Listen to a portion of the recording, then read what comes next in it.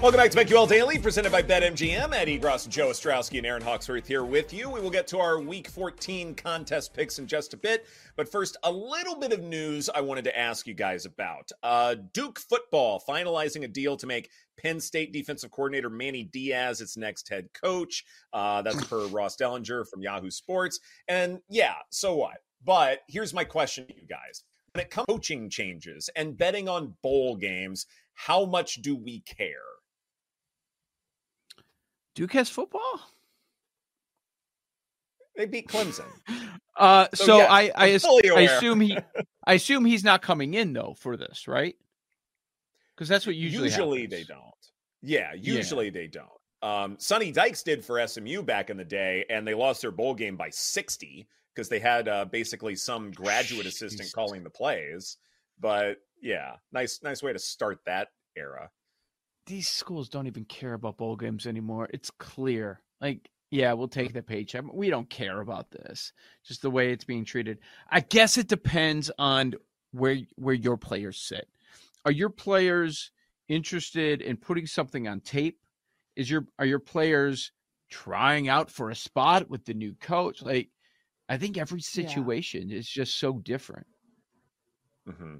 You would think you'd want to put on a show for your new head coach, and whether you're going to be there or not. Yeah, you wouldn't want to just be like, yeah, whatever. So I think it matters because he's going to be there evaluating the game. Yeah, like if there are top end coaches leaving. If there's top end coaches leaving, then that's a situation where that's a significant downgrade. Like we were trying to figure out what the downgrade was for Michigan all year with Harbaugh. Well, he's there during the week, but he's not on the sideline during the actual game. Is that a downgrade? How much is it? We're not quite sure, but is it a coach leaving, or do you have a new coach because you're replacing a poor coach too? Like, I don't think there's any sweeping answer. That's fair. And I think also, like, maybe I'm just in the Deion Sanders mindset where somebody new comes in and they want only their own players. They are not even entertaining who was already there. Now, Colorado is a different situation. They had one win, certainly not playing a bowl game. But I do wonder how much of that matters, or say you're looking at quality or handicapping that. Like for Duke, for instance, okay, lose a big name, you're bringing in someone else, maybe you get equivalent talent and then they can audition like you're talking about, Aaron. So case by case basis, but a lot of work you have to do to kind of ultimately reach some conclusion, not an overall trend that you're looking for sure. Coach Prime speaking of college football, he's staying there, right? Or is somebody going to pay him? Oh boy. Who though? Like who, like what's available? Like what jobs are out there? Stay. Like this. I think he'll stay. Yeah. Did you see that he and Tracy Edmonds called off the engagement? I did. I did see that. What do you think about that? I noticed she made that call. So I follow her on Instagram. I was like, why is she never with him? And she's posting so many videos like at home. I started to wonder, but I didn't think too much of it. I'm guessing they're just two people going in two different directions, but weren't they together like 10 years or something? I was going to say like 11 years, 10 years, like to run its course. No, if you're engaged for a long time, I got you. Said this. So like we haven't set a date in a decade. Like there's probably never going to be a date set, right? We can move on. Yeah. What's the threshold there? Like, at what point is there not going to be a date? Like, how many years have to pass by for an engagement? Like, I think about that, like how my wife would have been after a year. Like, I can't imagine a decade. It's crazy. It is a bit much. So you get the ring to like, okay, back off. And then the plan is never just keep dragging it out. Awful. Yeah, Not to mention the life of a college football coach. I can't imagine like their lives probably drastically changed. He went from pretty much retirement to now he's working 24/7. It's probably not what she thought. I could see fights breaking out. Like, hey, I don't know if I signed up for this. I mean, it might not be everyone's cup of tea. Yeah. You're on a phone with a recruit or your side piece. Yeah, there's a lot. Just Who are you recruit texting? number one in the phone. It's just like always recruit number one. Oh yeah. Oh, well, who's that number? Just, top recruit. Right. Yeah. Don't worry about Why'd you give him 5 stars, huh? Hey, why are you checking on my phone? What was the Pull draft? a CeeDee Lamb. Yeah, that was CeeDee Lamb. That was him. God. That's right. Yeah, right. Oh, that's Give me that phone. Or was that Tyreek Hill? No, it was more recent. CeeDee Lamb. I think it was CD. Okay. Was the Tyreek Hill who thing where like a photographer was a part of that and then photographer got banned? I know this exists. Okay. I don't know about this one. Cool story, bro. Speaking of college football, we got to let everybody know about the College Football Bowl Pick'em Challenge, right? I love that. Existing BetMGM Sportsbook account holders, BetMGM giving our online sportsbook customers the opportunity to win a grand prize of up to $25,000. Predict the most college football bowl games against the spread correctly out of the eligible users. To do so, log into the BetMGM Sportsbook app on iOS or Android or visit BetMGM.com. Go to the promotions tab on your BetMGM Sports account to access the BetMGM College Football Bowl Pick'em Challenge. Complete and submit the BetMGM College Football Bowl Pick'em Challenge entry. 1 entry per customer permitted. Customers do not need to make all selections at once. Selections on games can be made up until the kickoff for each game. Customers will have the opportunity to win up to $25,000 if they predict the most college football bowl games against the spread correctly out of the eligible users. Please make sure to check that out. An exciting contest, an exciting opportunity, especially for the holiday season where we all need a couple of extra bucks. All right, super contest, week 14 in the NFL. Joe, which sides do you like? Okay, this was tough because there are so many that I like. It was hard to get to 5. So we'll see if they stay the same once we get to the weekend. But here's where I'm starting. Here's one I love, and I was happy we got the hook on this one. I love Chicago plus 3.5 against Detroit. So I get to fade Jared Goff in these conditions. I've seen this man play in Chicago. The Lions stuff. The Lions stuff. So I get to fade the Lions stuff. I get to fade Jared Goff in the wind and the cold, and I've seen him quiver in that. Oh man, and the Bears are playing better. They're coming off the bye. Like there was one Sunday night game when he was still with the Rams. Like he was visibly shaking. Like he was so scared. I don't know if it was more weather or more Bears defense that night in Khalil Mack, but yeah, domination. Give me the Bears plus the hook. Come on, plus 3.5. I love that one. So that's my first one. Another one I like, I'll take the point with Cincinnati. Cincinnati's going to win. They're a home underdog to the Indianapolis Colts. Like I respect everything that Steichen's doing, and they're finding ways to win games. And, they have the easiest schedule ever created by man. But I'll take Browning. I'll say this can carry over for another week. I'm fine with that.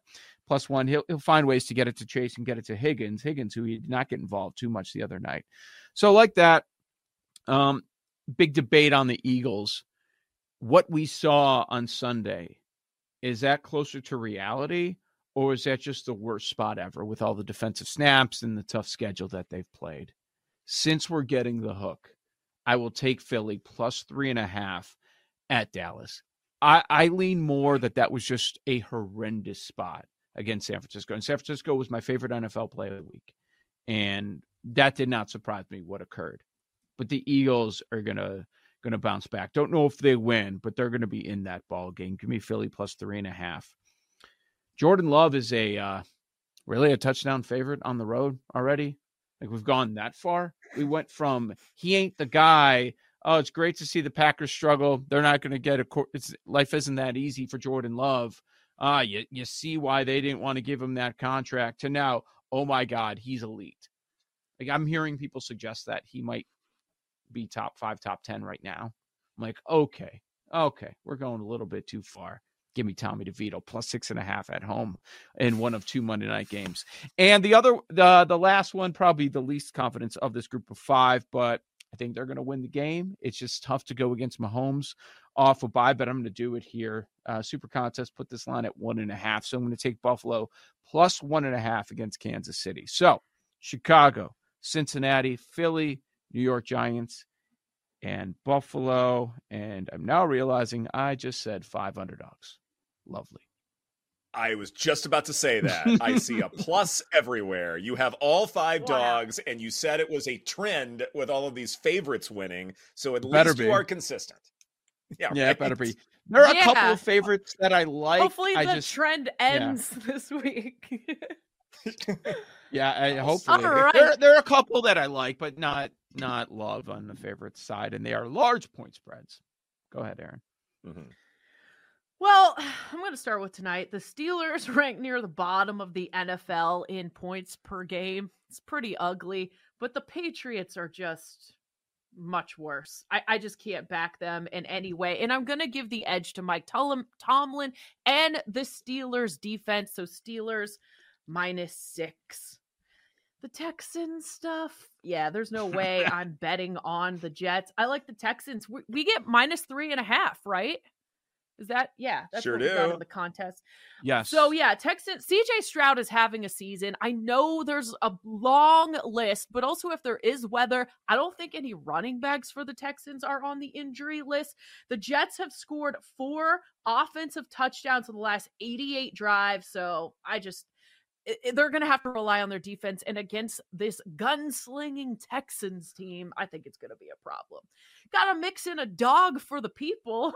Rams +7 at the Ravens. All right, that was corny, I have to admit. No, I think this is an interesting situation for the Ravens. They had a bye last week. But you look at the numbers for Harbaugh coming off a bye, 9-7 ATS. That doesn't really help me make a decision here. The Rams have been sneaky good. Now, I get the Ravens are trying to get the number 1 seed in the AFC, and they do have a chance now because the Chiefs lost last week. But I really think the Rams and Matthew Stafford are playing well. They can get Kyron Williams going. I think they can cover this big number. So Rams +7. Niners -10.5. I mean, does anyone really want to play San Francisco right now? I don't think they do. I know this is a big number, but listen, the Niners beat the Seahawks by 18 points on Thanksgiving. That wasn't that long ago. So I think the 10.5 will be just fine. And then finally, Joe, going against you on this one, Chiefs -1.5. I just think at home, they don't normally lose 2 games in a row. I think this is a good spot for the Chiefs to bounce back, even if Patrick Mahomes has a banged up pec. Ew. I don't want to hear that again. I didn't say pecker. Okay. Oh my God. I said pecker is that's a good one. It's very underused. I could go all kind of doctor to see for that. I'll say. I don't want to see that injury report. I know that much. Neither does Brittany. 2-minute drill for me. All right.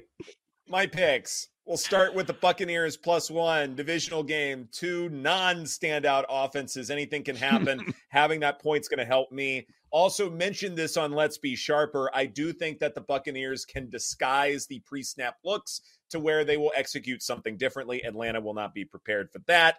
And also the Falcons are still capable of duds, right? Like, do you trust the Falcons offense to keep up if the Buccaneers are scoring a bunch of points? No, not at all. Browns -3, bad weather game in Cleveland. That should have some kind of a nickname here. I'm sure Aaron will come up with something great, and then we'll share it. It is going to be about who can run the football most efficiently. Since week 4, Browns rank 14th in rushing success rate. The Jaguars are 28th. Number 3, Bengals +1. Hate succumbing to recency bias when a backup quarterback is playing well, but YOLO. Jake Browning, the quick game, that will keep them up. And I do think they can lull everyone else to sleep in terms of Browning getting to cost a couple of deep balls. And I think they'll do well there. Then Texans, I think we're in agreement here. Texans -3.5. Tank Dell news, may have had a slight impact as far as the spread goes. Other injuries certainly have as well. But I still think that CJ Stroud can do just fine in this spot here. They rank 30th in the NFL, the Jets do, in defending the intermediate part of the field. So this big bad Jets defense, this might be just a bad matchup for them. I think CJ Stroud can capitalize. And then finally, the 49ers, minus 10.5. San Fran is elite passing out of condensed formations. They did it a lot in the last meeting against the Seahawks, and they will do it again. So 49ers, Texans, Bengals, Browns, and Bucks. That is my list.